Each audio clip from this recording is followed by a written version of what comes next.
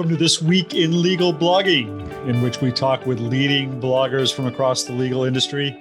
My name is Bob Ambrogi, and I am the author of the blog Law Sites and also the podcast Law Next.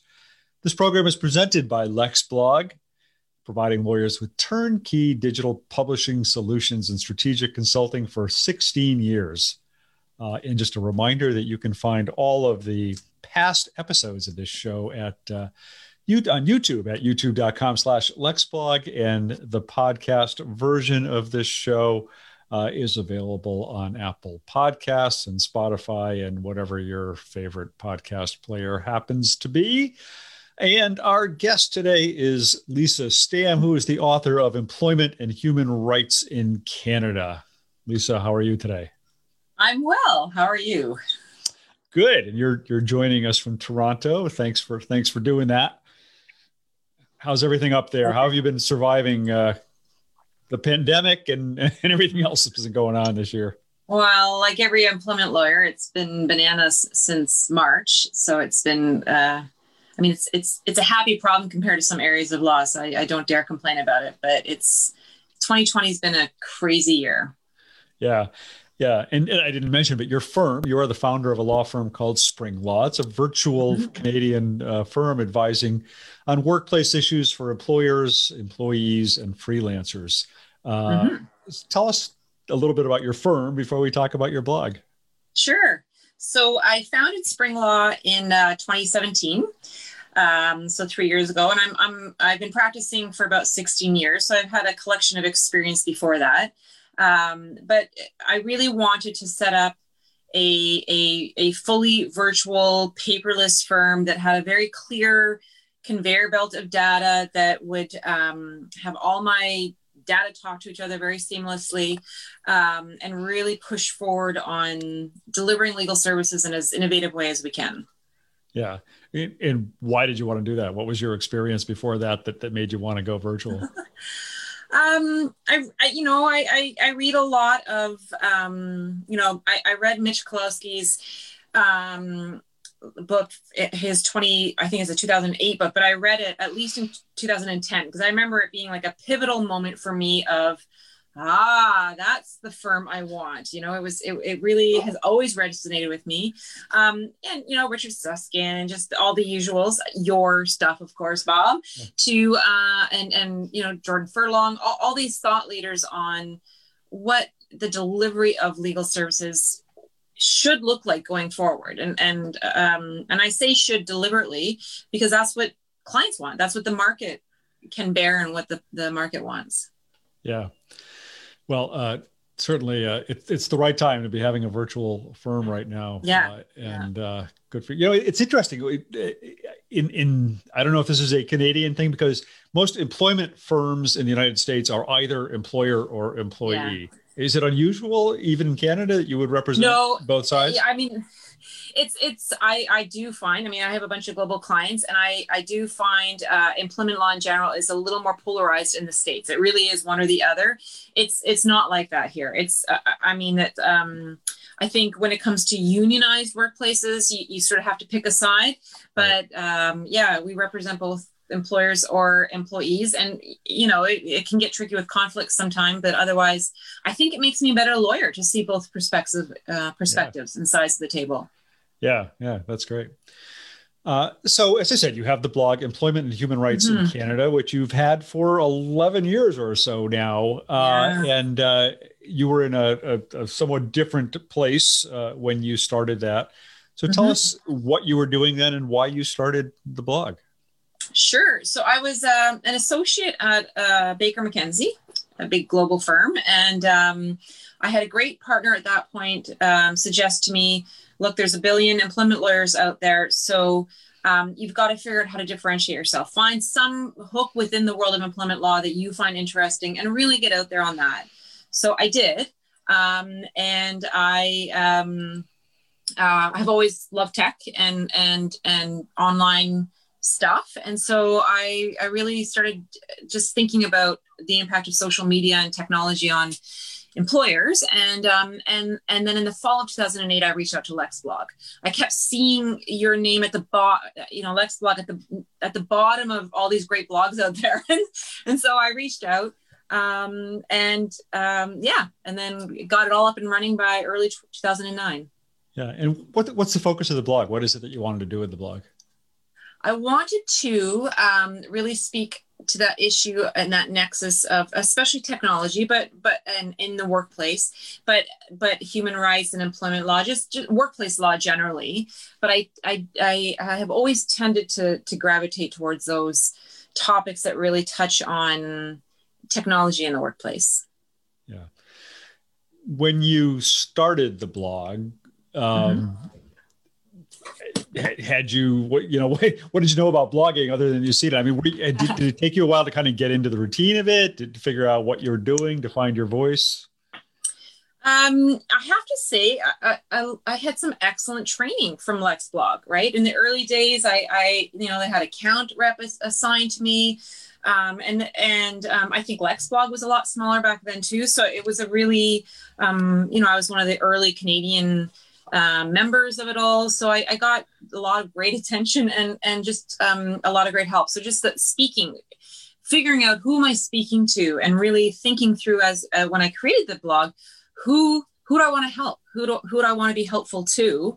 And it's always been, that early training of how to just speak in English, get rid of the stupid Latin, and just talk real stuff, real English to people, and help solve their problem. That really dates right back to that early training with LexBlog.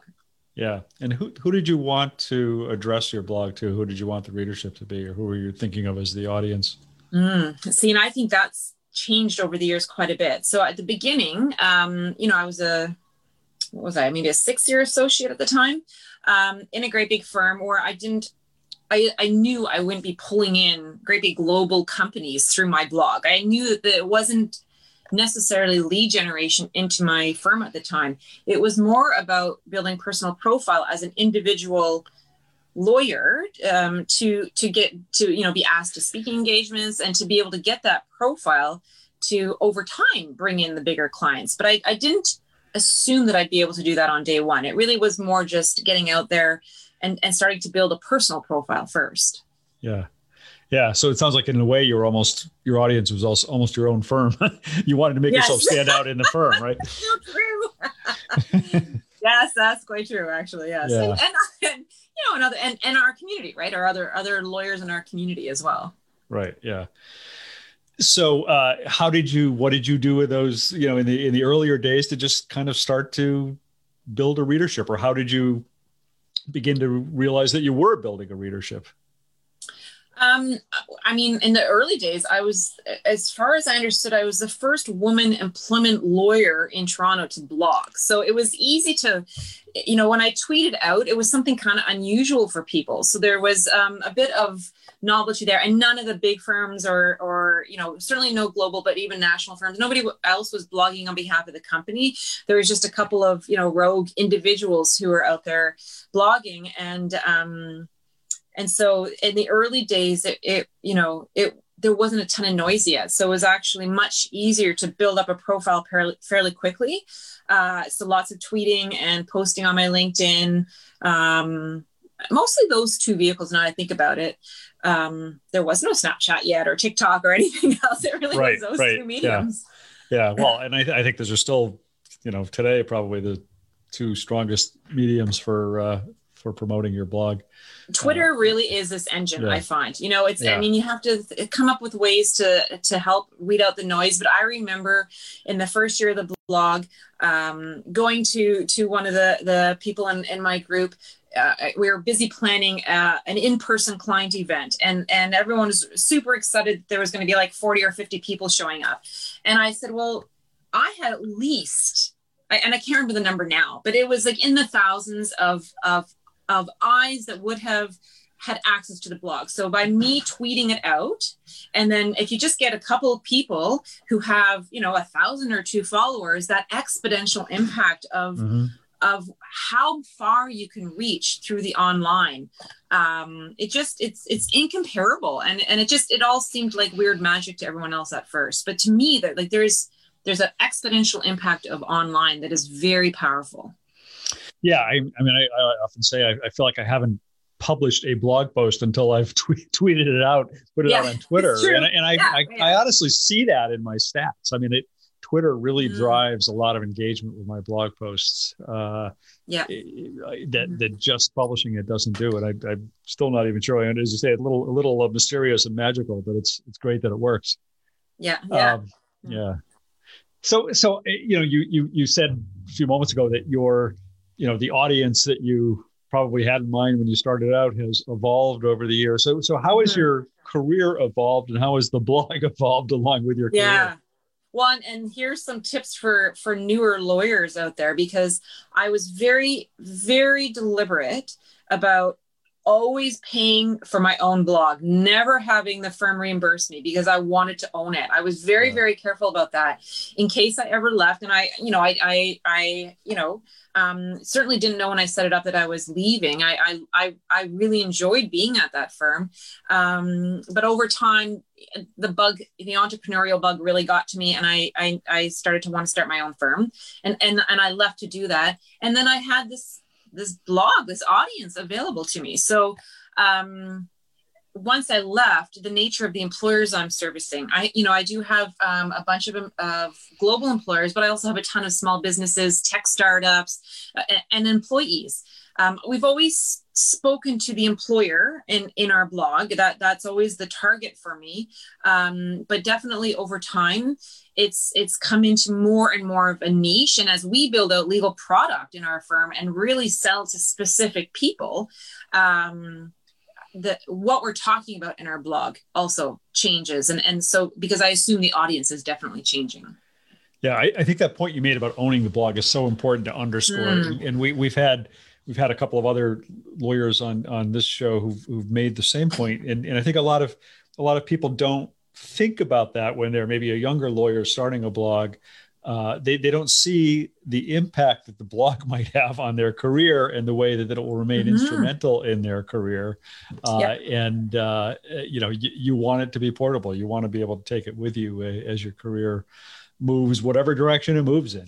You go into academics or something else. But yeah, go ahead. I'm sorry. Exactly. No, well, and the blog is part of that whole ecosystem. I mean, the more you're out there, and you get a few people that will retweet you, or you get on the radar of conferences or media, it all builds out this whole ecosystem. And so I think, it's when you're starting out, there's no better platform than the internet. I mean, I that sounds trite now, but it wasn't so obvious 10 years ago.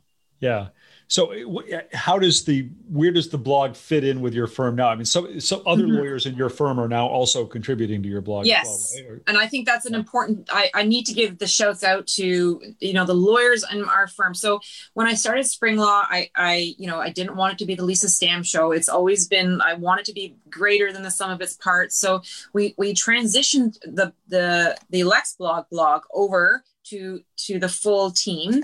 And then we also post on our own firm blog, but identical content. And it's just, I don't know, we're trying to game SEO a little bit, but, and because the SEO of Lex blog, of my blog, has always been way better than the website of my firm. So I had to, I want to honor that. So yeah, right now our full team of lawyers, we all take turns writing on the blog. And then Hillary Page, one of our lawyers, she really takes the lead on, she's got a great saucy style of writing, and she really takes the lead on like doing most of the content right now and overseeing it all. Yeah. Do you, is the blog part of, the conversation that you have at firm meetings or something? Are you talking about who's going to be doing what this week? Are you coordinating in any way, or is it? Yeah. We have a whole, we're on the Google platform. So we use Google Chat. So we have a whole chat room for the blog to decide who's doing it. And, whoever is writing it that week throws in the draft so that you have at least one or two other sets of eyes on it quickly. One of our admin for all the typos, and then she'll eventually post it. And then just to make sure it also fits in with the overall messaging that we want to an overall brand of the firm. But yeah, it's our goal, by the way, when for any newer lawyers out there as well, is not to blog every 3 seconds. Our goal always is one a week. If you can just do one blog a week of around 500 or less words, you've got a ton of content to just push out all over the place all the time. And we don't do more than that. Occasionally during COVID, if there was yet another law that got changed, we'll throw a quick one out. But it's otherwise every Wednesday morning we send a blog out, and that's all. So it's not that it needs to be every, I know Seth Godin says we have to do it every day, but I'm not Seth Godin. I'm just some, kid from Toronto. So. Yeah. Every day at 4 a.m., I think is what he said. Yeah, of course. No, thank you. I mean, I blog every day, but definitely not at 4 a.m. unless I'm having a really bad night. That's 4 at night, not. And then I'll probably regret it, right? So, I mean, when you said you have a whole lot of content to push out. So what do you mean by that? Are you pushing it out through other channels, using it in other ways, repurposing it, as they say? Yeah, exactly. Yeah. So we have a couple of other platforms that pick up our blog regularly and include it in their mix. So it's a great way to repurpose your existing content elsewhere.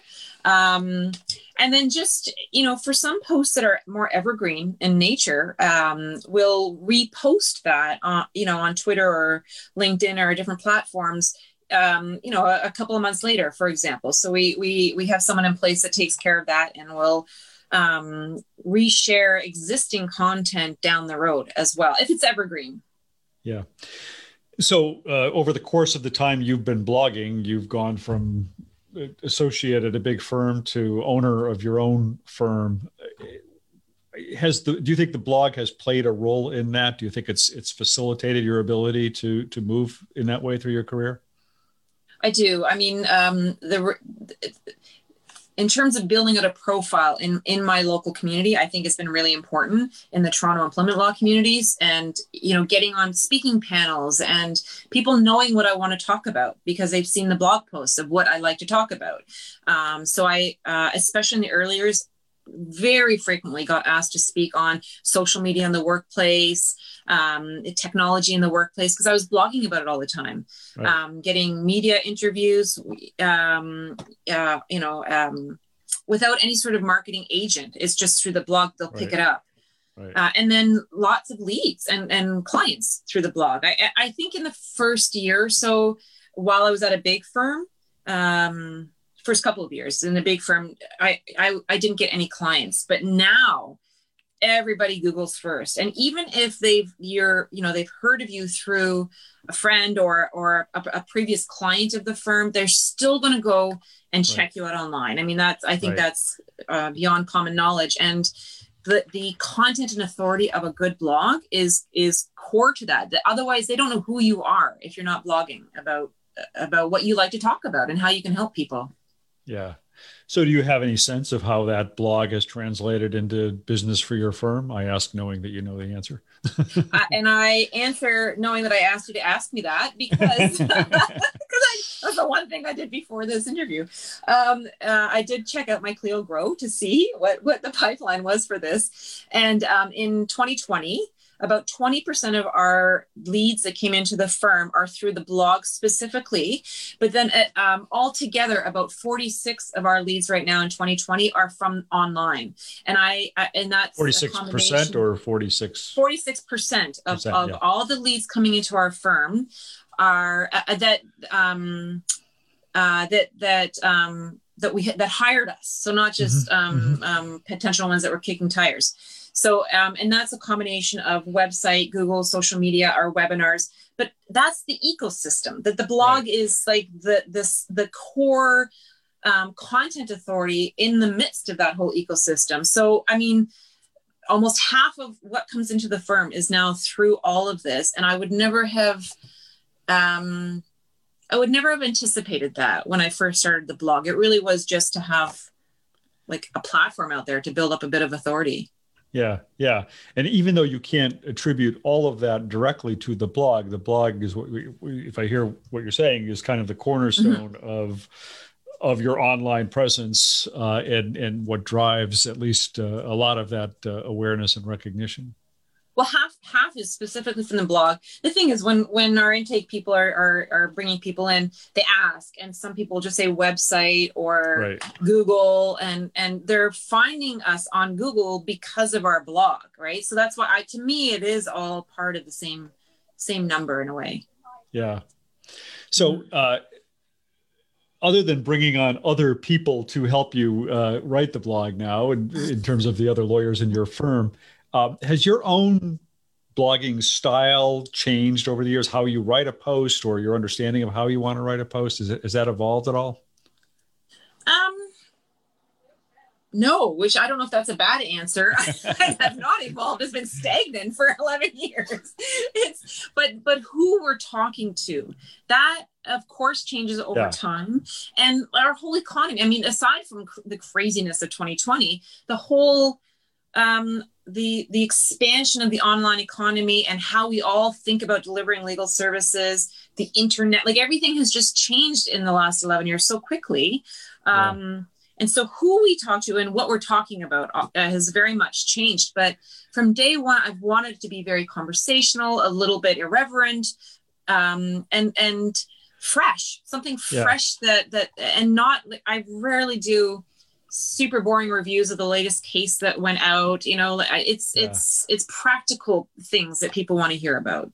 Yeah. There's actually great, your entire website, not just your blog, has, I don't know who wrote all your website copy, but somebody had a irreverence in mind when they wrote some of your website copy. It made me smile at several points as I was going through. I wrote it all. So there you go. Which is why I needed people to help me with the blog, because I actually keep getting told, get out of the website. I just love tinkering in behind the scenes in our WordPress, and it's not the best use of my time, but I can't help myself. Yeah, well, that's okay. That's okay. It's your firm. You can do what you want. Yeah. Yeah. So you mentioned though that the what you write, not only who you write for, but what you write about has changed. So what are you writing? What are the hot issues these days? What are you writing about? What are your readers caring about right now, especially in this face of the situation we find ourselves in? They care about the most recent change in COVID laws, right? And so I think our writing schedule for 2020 has really been bumped aside to all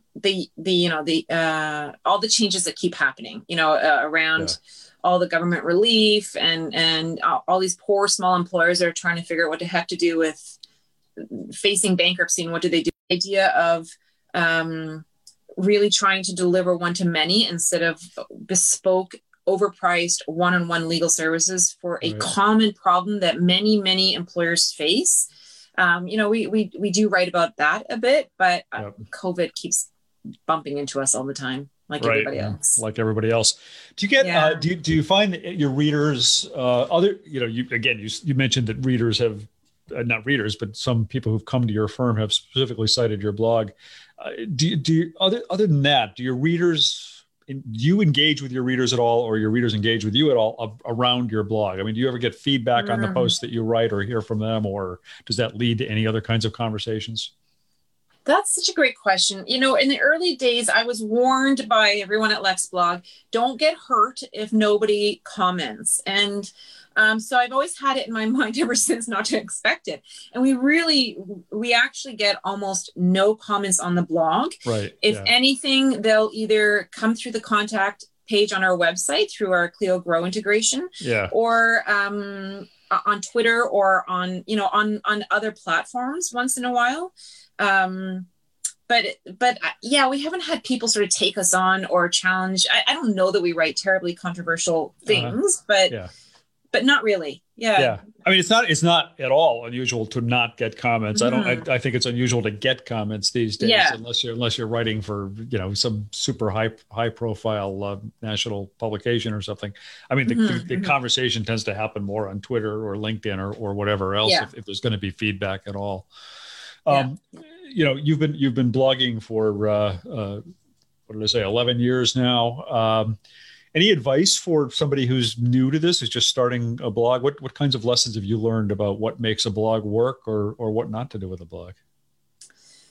Skip all the legal academic stuff. Nobody cares. Nobody wants to read that. Keep it short. Keep the sentences short. Lots of white space. Lots of headings. Never write more than 2 or 3 paragraphs in a row without another heading. Lots of bullets. All of that. One thing I hear from people a lot is, how do I know what to write about? And I think the easiest thing is just sit down and think about what are the top 12 questions clients have had over the last little while. Or if you're new, and there's so many recent grads up here at least who are really scrambling to find work, write the top 10 aspirational questions of your aspirational client and just go be an expert on that, but keep it short and easy to read. Well, that's good advice. Lisa, we need to wrap it up, but I really appreciate your taking the time to be with us today. And I enjoyed speaking with you. Yeah, you too, Bob. Thank you very much. We've been speaking with Lisa Stamm of the Employment and Human Rights in Canada blog, which you can find at CanadaEmploymentHumanRightsLaw.com, and also of the firm Spring Law. And as I said earlier, you can find all of our shows on YouTube at youtube.com/LexBlog and on Spotify and Apple Podcasts. Lisa, stay well. Thank you. And you too. All right. And that does it for this week. We will be back next week, same time, with another great episode of this show. Look forward to talking to you then.